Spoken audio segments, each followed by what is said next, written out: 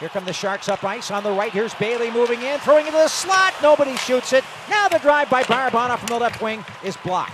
Kept in by Granlund. Down to 40 seconds remaining in the game. Zetterlund back to Granlund. Now to the left side, Barabanov. Down low, hurdle in front. Shot! Score!